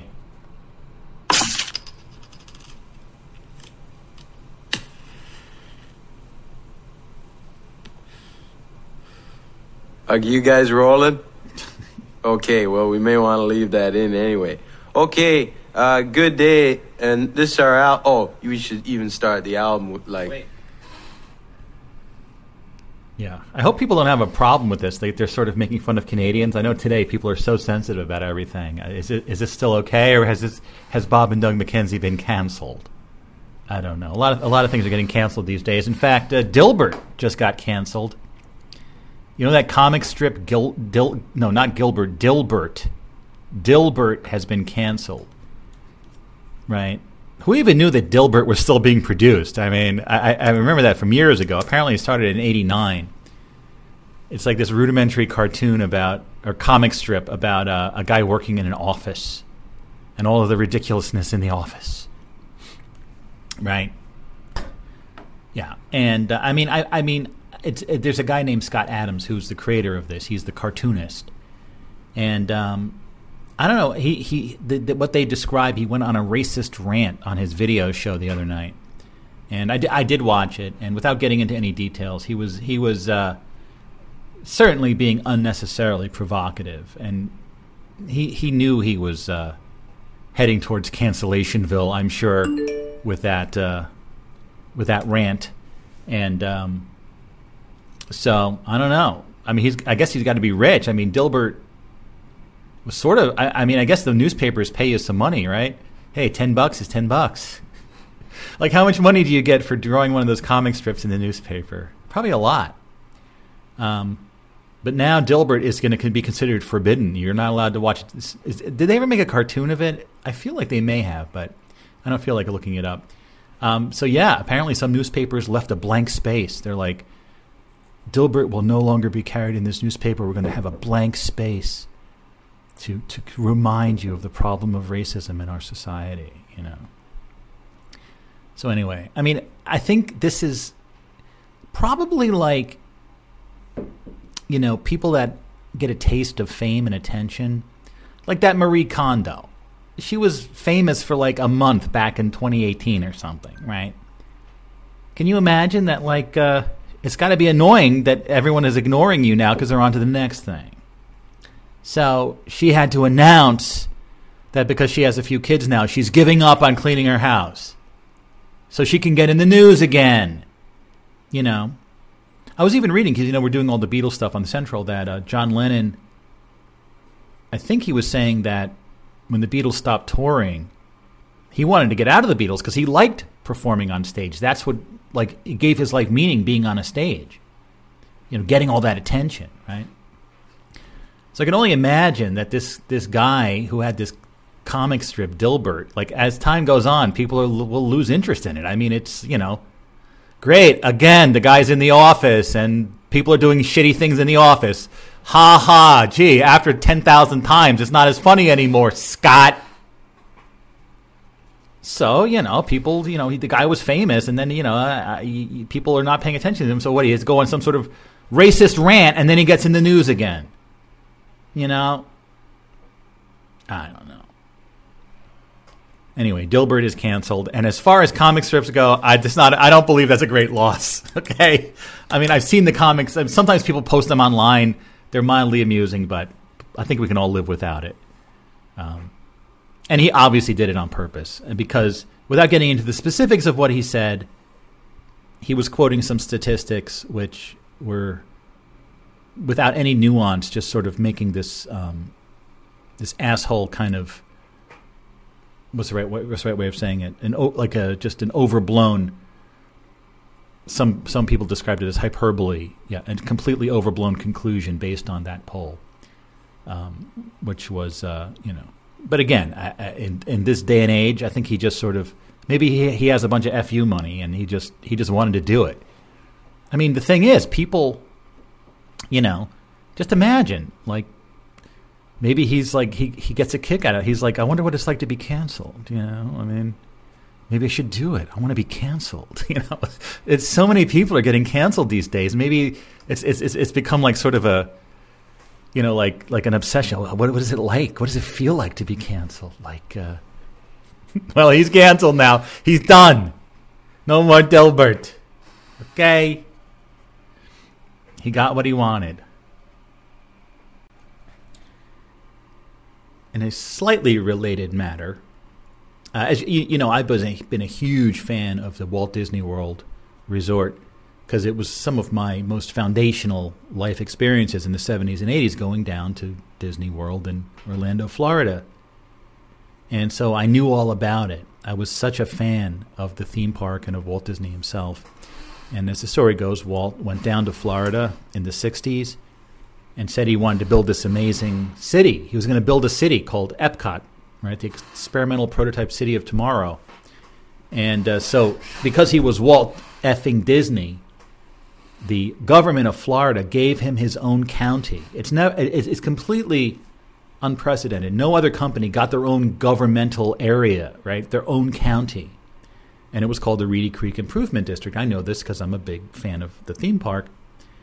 And what they did was they built a little trailer park where like 30 people lived to be the voters of this county. Of course, they were all Disney employees, so they would vote the company line no matter what, right? So then they had their own fire codes, their own fire department, their own police department, right? And they could like set their own laws, basically.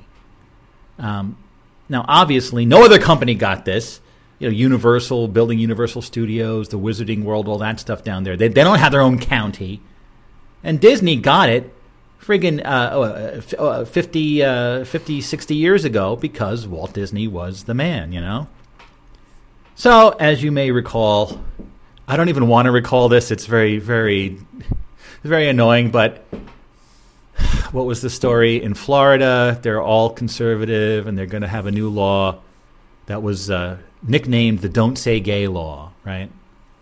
And, it's, again, this is just all the same stuff where you take, I talked about this last time. I don't like talking about this topic because it's a quagmire. The more you talk about it, the more you sound bad. Like, I'll sound bad talking about this.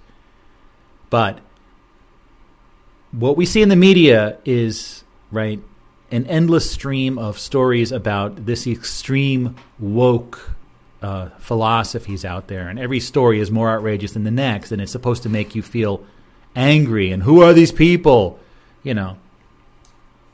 I think these stories are designed to provoke a reaction, and all I want to say is, anytime, this is my theory, anytime you see a story in the news that makes you angry and it makes you feel like you want to look down on another group of people, feel badly about another group of people, hate another group of people, right? I want you to understand something. This is my theory, that the story is actually targeting you, right? I think that the ruling elite of this planet, they have some kind of rule which is that in order to mistreat someone, you have to make them mistreat someone else, right? In order to hate someone, you have to make sure they hate someone else, right? The idea is that they can't just victimize the planet. They have to make sure that the people they're victimizing are themselves victimizing other people. It's like this fractal, as above, so below kind of thing. So when you read a story like that, you can react by hating, and then it's now justified to hate you. All these stories are targeting you, right? If you can possibly, at some level, read the story and wow, that's annoying, but that does not affect my core values, my core ideals, which are that, right? For example, my core ideals, I would love to love and be kind, love everyone in the world, be kind to everyone in the world, be fair to everyone in the world, and I want everyone in the world, everyone, even the so-called bad people, to have a nice day, to have a satisfying life, and to have a good experience, right? Not that I hate talk. It's like a quagmire. It's whenever you start talking about this, it gets worse and worse. But I'm trying to say, right, these stories are designed to invite you to indulge in bullying or hatred. And if you do, then it's justified to bully and hate you. You see what I'm saying? Anyway, let's stop with this topic. Let me get off my soapbox, okay? I'm up on a soapbox. All right? So anyway, the Don't Say Gay law, which had something to do with, don't teach sex ed to kindergartners. What? Were people even doing that? I don't know. But anyway, Disney, I'm just paraphrasing. I don't remember exactly. But apparently the Walt Disney Company stayed neutral on the topic, right? Probably a good idea because they produce children's entertainment, and this is about teaching children about sex. And listen, whatever you want to say about it, it's probably better if you make cartoons for kids. Just don't even say anything about it. Just stay out of it. But their employees pressured them to take a stance. And so they came out against the governor. What is his name? DeSantis. This guy is becoming the new toxic political celebrity of the age, right? They came out against it, and they were denouncing the law and this and that. And so what happened was this Reedy Creek Improvement District, as you might imagine, is this sweetheart deal that was made 50 or 60 years ago with Walt Disney himself. So the governor, in retribution against the Disney company for opposing his beloved Don't Say Gay bill, he set in motion to dissolve this. And I don't think anyone could really defend Disney. They were basically, they had this sweetheart deal that was grandfathered in from 60 years ago, right? And then they go stepping into this political nightmare. So I've been hearing about this for a while, but just on Monday, yesterday in fact, the Reedy Creek Improvement District was dissolved. It no longer exists. And it's now called the Central Florida Tourism Oversight District. And the governor appointed a board of his own cronies to run it. So, that's what happened. So for me, it's kind of like my own fandom of Disney World and always knowing about the Reedy Creek Improvement District was dissolved yesterday. It's kind of sad, but I don't know what they expected. I mean, it's kind of like, blatant revenge, retribution, and everyone sort of accepts that a governor can do that. It's all really creepy. Yeah, this DeSantis guy. Anyway, goodbye, Reedy Creek Improvement District. Hopefully it was improved somewhat in the 60 years it was in existence. I don't know. Anyway, today's episode is called Witch of Some Motors. And this is a wild show art. This is sort of an example, again, of just sort of doing design explorations and see where it goes. So you can see this kind of pattern almost looks like a labyrinth, but it's not. In sort of a golden color, and underneath it says Witch of Some Motors and The Overnightscape. That font is called, what is it called? It's this very obscure font, HFF Low Sun, the name of that font. It's kind of a mid-century casual script. And so I've been really fascinated with heptagons, 7-sided regular polygons. It's like an octagon, but with one less side. And when you connect them, the way that they connect is really weird, because sometimes when you make a trail of them where you're connecting them by their sides, they will reconnect, and sometimes they don't. And remember, I had that making a spiral out of them. I made that weird monolith-looking shape that I've used in the past. But in this case, it was just me playing around and producing this pattern, which was actually pretty cool. And then behind it, I put an image of the sky I took of like a weird sunset, and colorized it to make it more yellowish. So it's all very random. But Witch of Some Motors, the phrase, I really like that phrase. It's from a momentary misreading of a Magic the Gathering card, which was a Witch of the Moors, Moors. And for a moment I saw Witch of Motors. I'm like, what? That's cool. Like a witch, but she works on motors. And I changed it to Some Motors, Witch of Some Motors. But that has a great sound to it, doesn't it? Witch of Some Motors. What does it mean? I don't know. A Witch of Some Motors. I don't know what it means. It just sounds good. And along with that, that graphic, it almost looks sort of like a brain or some other. It's just wild, and the shapes, like the negative shapes in there, are really cool, and it's all related to the heptagonal designs. So I like it. It's Witch of Some Motors. Today's episode. I think it's episode 19. Yes, episode 1994. Yes. I hope you dig it too. Anyways, with that, I'd like to say thank you for patching in to this episode of The Overnightscape. I'm your host, Frank Edward Nora, and we're here in the Overnightscape Underground, a radio station inside a book. Just go to onsug.com. Onsug is short for The Overnightscape Underground. It's ONSUG.com.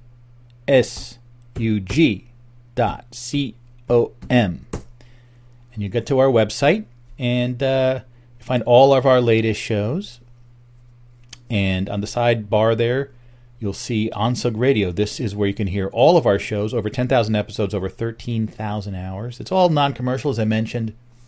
We have a unique style, and we're very focused on people listening in the near and far future as kind of a message in a bottle from this very interesting period of history to the people in the future, and possibly the people of the multiverse as well, or the other parallel worlds that may exist. Anyone, any like non-humans listening, like any like gods or angels listening to this show, they're not allowed to talk to us because we're in like an information blackout zone known as Earth. But that's a whole nother topic. And then you'll see a picture of the book. You can buy a copy of the book. I have a copy right here. It's the 2021 edition of the book called The Onsug, 700 pages. And you can buy a copy. It's print on demand. I don't make any money on it because we do have a non-commercial project here.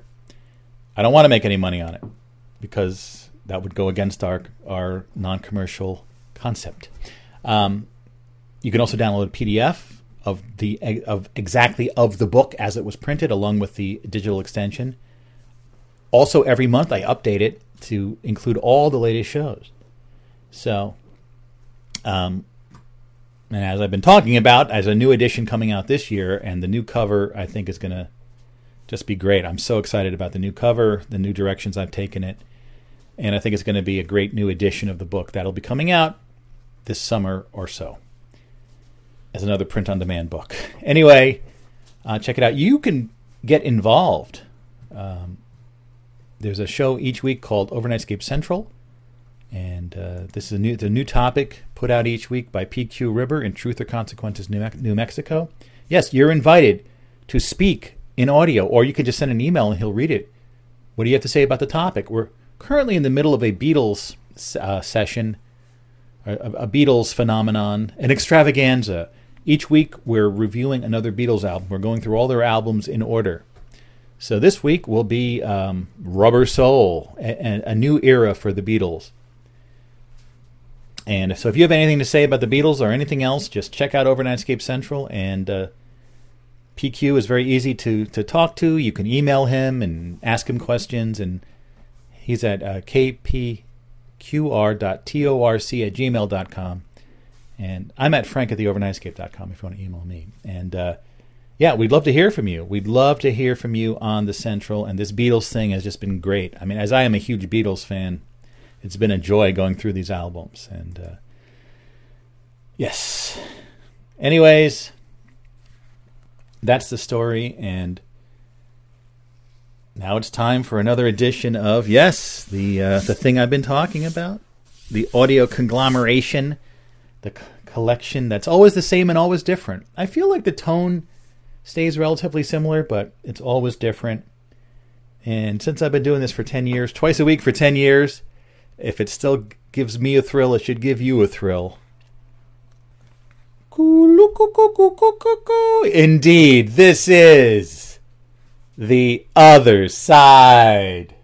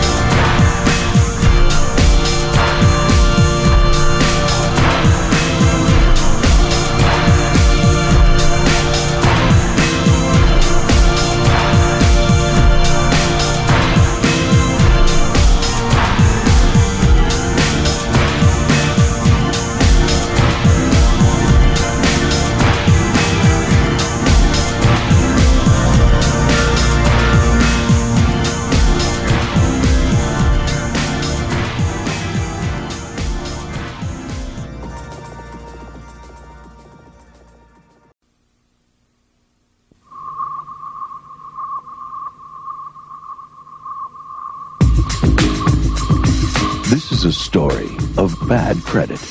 We have about 30 days left in the bank, and then we're broke. Deep questions. How are your morals tonight? Sort of weak. Good karma.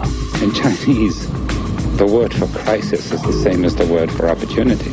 Horrible advice. Say it. Well, you look like the owner of a Del Taco franchise.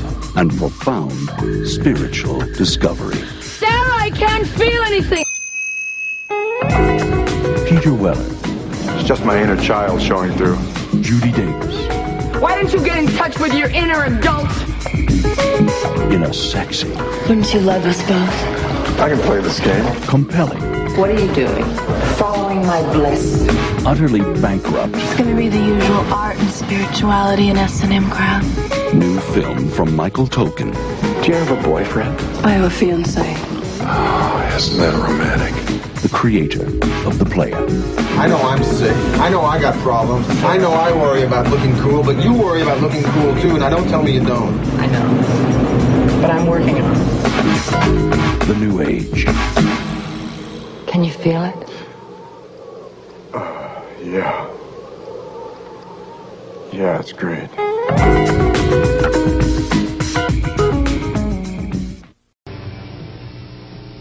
Now, that Petromotion making a genius move. You know, coming up, we have videos from Echo and the Bunnymen and The Cure. But first, here's Dave with some more record reviews. Thank you, Kevin. Do you remember Ann Magnuson from Vulcan Death Grip? Here she is in a combo called Bong Water, and Breaking No New Ground is a left-of-center performance art album. Jerry Harrison's Casual Gods doesn't break too much new ground either. The first solo LP by the Talking Heads guitarist and keyboard player contains references to most of the Talking Heads back catalogue, as well as the harder funk sound of Head's spin-off band, the Tom Tom Club. It's taken a year and a half to get Hope in a Darkened Heart released in America. Virginia Astley plays sensitive English choir girl to Ryuichi Sakamoto's cold atmospherics. It's a great party record, I tell ya. Tim Byrne sounds sizzling in comparison. His Sanctified Dreams features warm, pulsating jazz with a saxophone in heat. On the 120 Minutes Horizon, we have videos from Flesh for Lulu and The Cure and the Angry Samoans. And right after the break, it's Echo and the Bunnymen with Lips Like Sugar.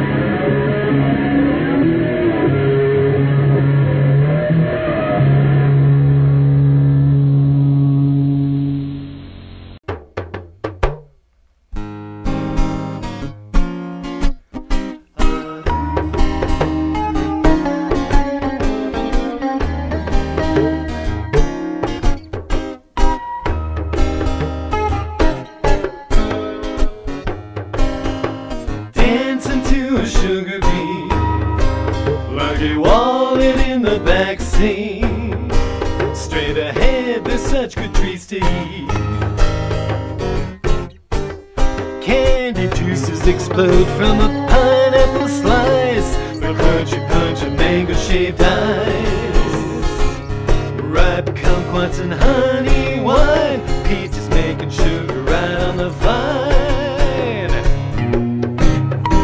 cappuccino ice cream, cherry cheesecake supreme,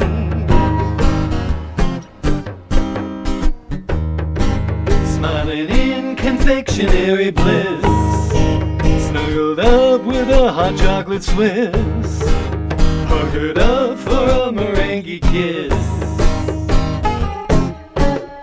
Candy juices explode from a pineapple slice, the crunchy punch of mango-shaved ice, ripe kumquats and honey wine, peaches making sugar right on the vine,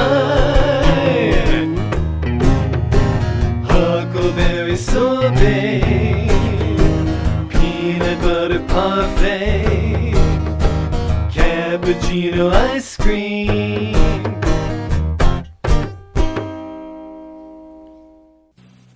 And now, I would like to introduce the amazing Little Frankie Nora.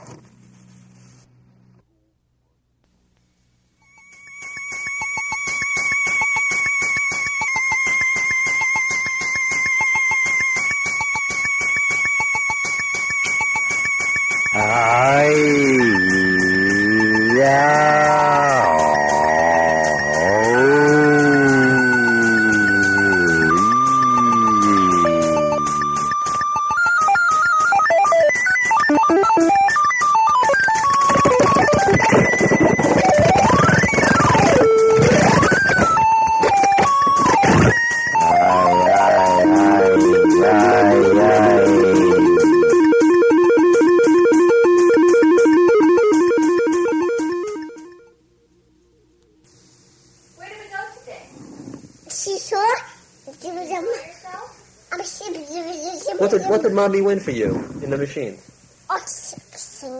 Like what? Like hot dogs? Hamburgers? Little water gun? Tiny monkey? Lots of nice things, huh? Little car? And do we see lots of dogs?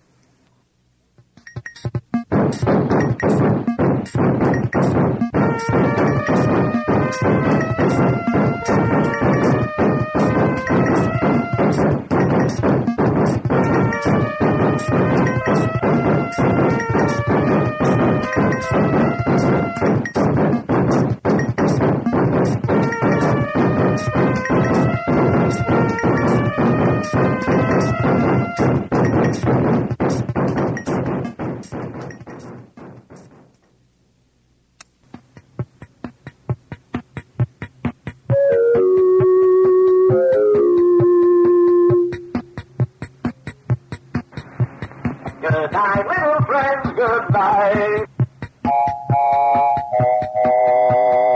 Die.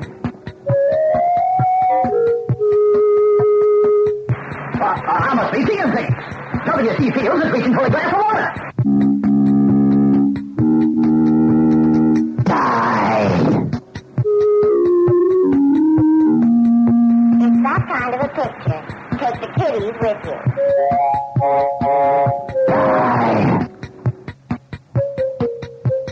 At the campfire, I want your eyes to open and your mind to become clear and alert. Die! Now, beautiful! My, you're certainly a pudgy little rascal, aren't you? Die! This trip to New York. Hey, you two really do get around. Yes, we do.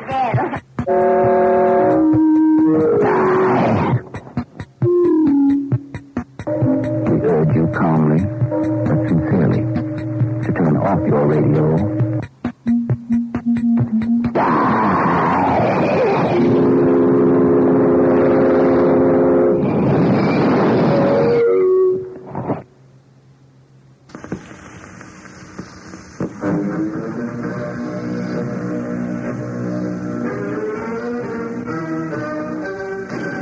What can I tell you?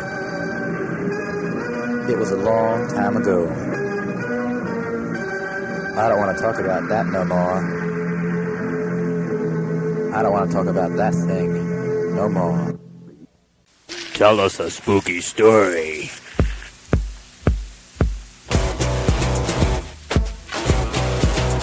There's a madman chasing after me. A madman chasing after me. This one is so psychopathic to a T. Psychopathic to a T. I don't know why. There's a madman coming after me. A madman coming after me. This one's on a psychopathic killing spree. Psychopathic killing spree. I don't want to die. There's that crazy fear again. The fear that someone is after me. I don't want to know if it's true. There's that crazy fear again. The fear that someone is after me. I don't want to know if it's true.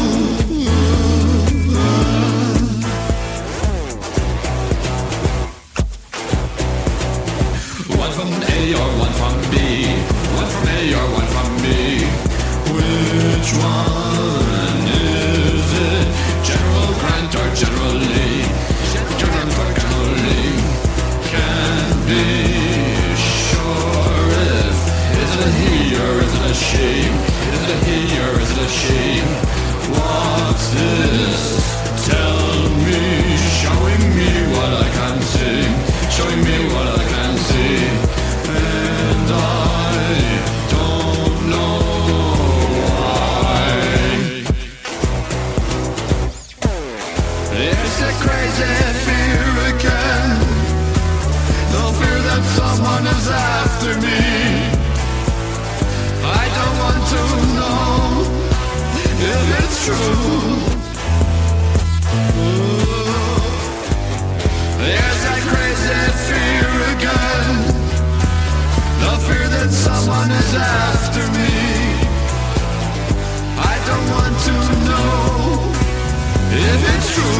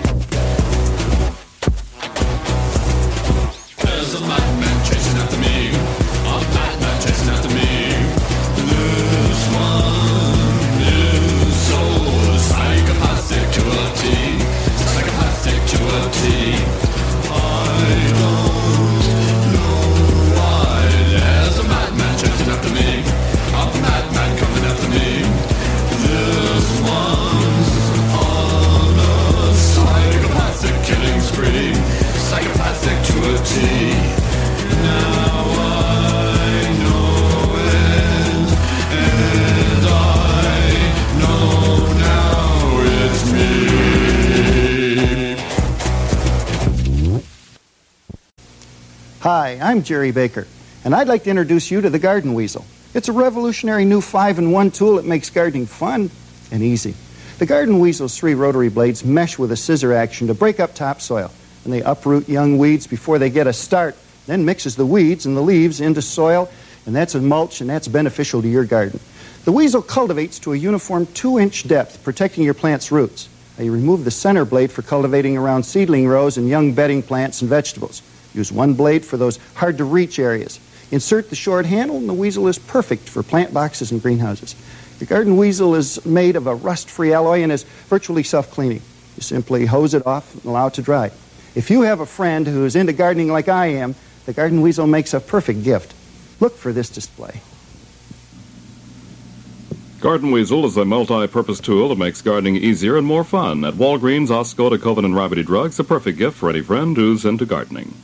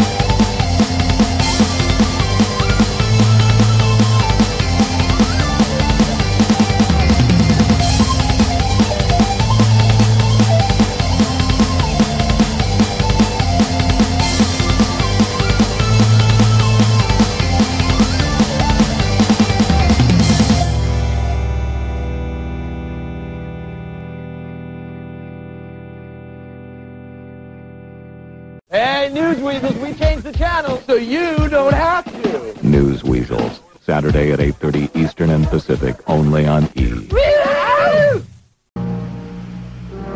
Of that legendary library, all that survives is this dank and forgotten cellar.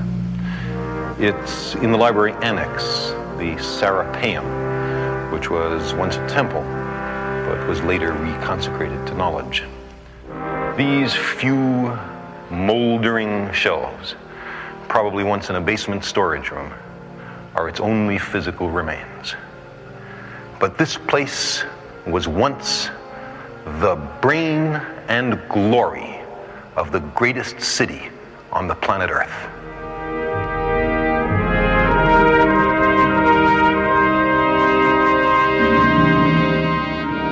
If I could travel back into time, this is the place I would visit. The Library of Alexandria at its height 2,000 years ago. Here, in an important sense, began the intellectual adventure which has led us into space.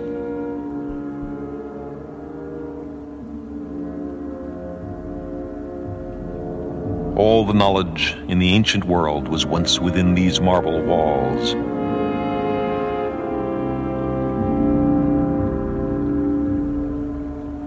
In the Great Hall, there may have been a mural of Alexander with the crook and flail and ceremonial headdress of the pharaohs of ancient Egypt.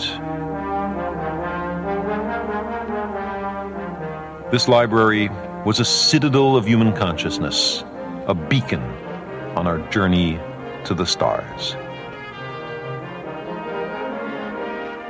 It was the first true research institute in the history of the world. And what did they study?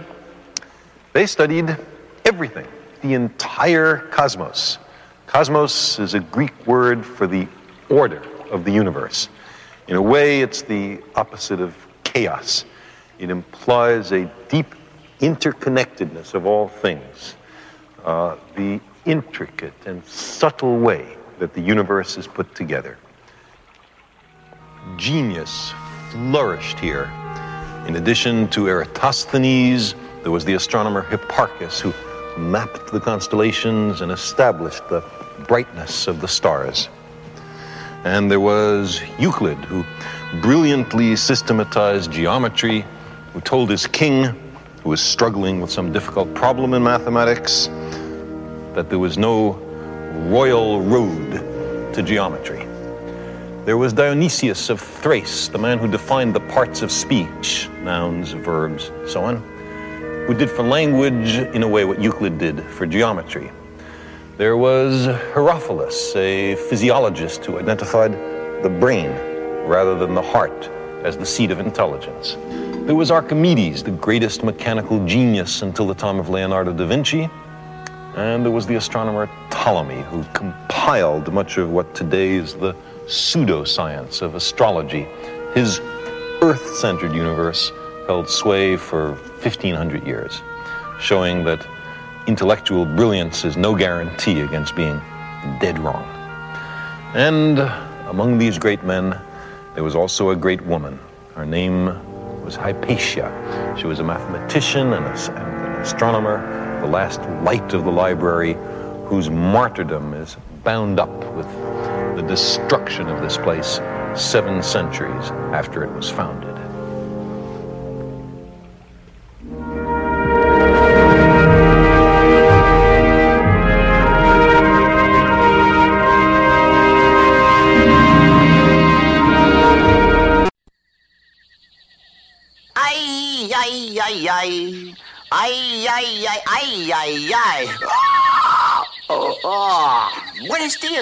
Buenos dias and caramba. Up here I am, up here in this here teepee canoe. I have a few thousand things in my feathered brain to tell you about Walt Disney's Enchanted Tiki Room. First of all, right here below me, like underneath, wake up down there. Right here below me is the Magic Garden. This is where you can sit down on your tail feathers and rest the rest of you. And then you go inside. See, inside to Walt Disney's Enchanted Tiki Room. It is the most amazing show in Disneyland. It is 17 minutes in all. The birds tell jokes, the flowers sing, the tikis chant, and my cousin Jose, he whistles and he croons, me, my, love. Oh, excuse me, sir. Quickly, take your time and hurry. Get your tickets to Walt Disney's Enchanted Tiki Room. And it is air-conditioned. Oh, excuse me. I am allergic to feathers.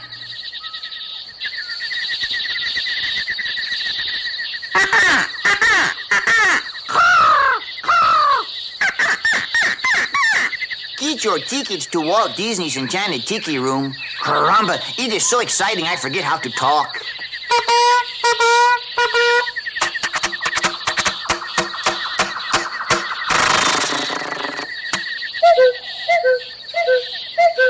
If you think that is easy, you should try it.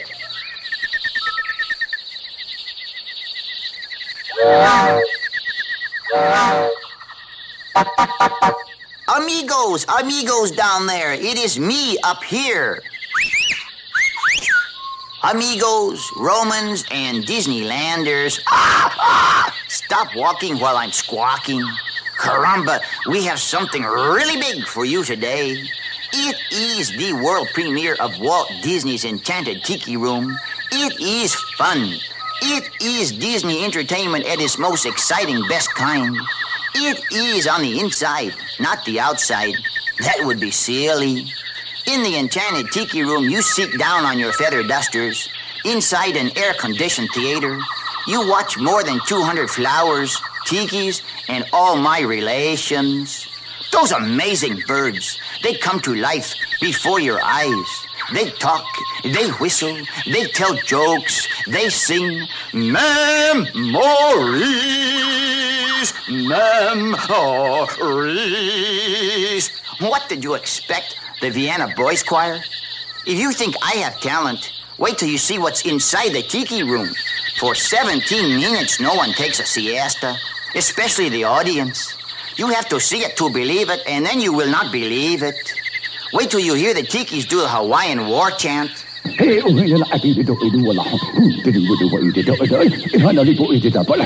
See, that is what everyone is saying about Walt Disney's Enchanted Tiki Room. You wait for the show right here below me in the Magic Garden where the gods and goddesses perform. And then you travel inside for the biggest show in Disneyland.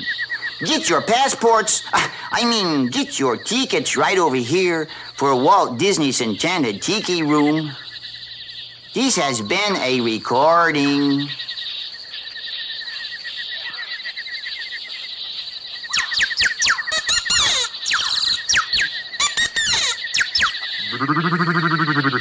I do many impressions.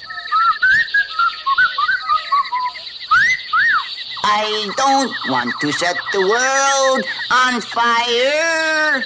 But I think this kid behind me is carrying a big torch for somebody. Back to business. Walt Disney's Enchanted Tiki Room. The show starts in just a few minutes. Step right over here and get your tickets.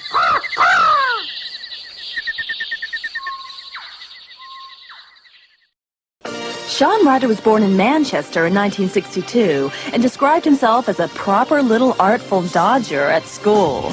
The band, which was to become Happy Mondays, was formed in 1979 and by 1990 had released their third and most acclaimed album, Pills and Thrills and Bellyaches. While recording their last album in the Bahamas, Shaun's drug habit got out of hand. He was reportedly smoking 25 rocks of crack a day. The Happy Mondays broke up, and Shaun, at 30, is now trying to kick drugs with the help of Ariel, his girlfriend. Once upon a time, there was two balloons called Jock and Yono. They were strictly in love, bound to happen in a million years. They were together, man. Unfortunate timetable, they both seemed to have previous experience, which kept calling them one way or another. You know how it is. But they battled on against overwhelming oddities, including some of their beast friends. Being in love, they clung even more together, man, but some of the poisonous monster of outrated bus-loaded clip flowers did stick slightly, and they occasionally had to resort to the dry cleaners. Luckily, this did not kill them, and they weren't banned from the Olympic Games. They lived hopefully ever after, and who could blame them? That was Galliano a little bit earlier in the festival, complete with Pet Dragon weaving its way through the crowd. Now, the Glastonbury hairdo has to be long, matted dreadlocks. But Mark here is sporting a different option. We're talking the molded plastic this is hair. The practical option. It is the practical option. Now, Mark, I understood that you weren't coming to the festival this year. What gives? See, last year I said, why would you go to a festival if you could stay at home and watch a cinema? Well, the point is, this year, Portishead, they made a film, they sent the film to the festival, then they came to the festival to watch the film they made play in a field. And the field came to the festival came, and then the band went to the thing with the... I think the band came... Chegou o novo Danep sabor a popcorn. Nunca visto. Ganda filme! Novos Danep sabor a popcorn e sabor a cappuccino. Irresistíveis. Prova-os já antes que acabem. This is HBO.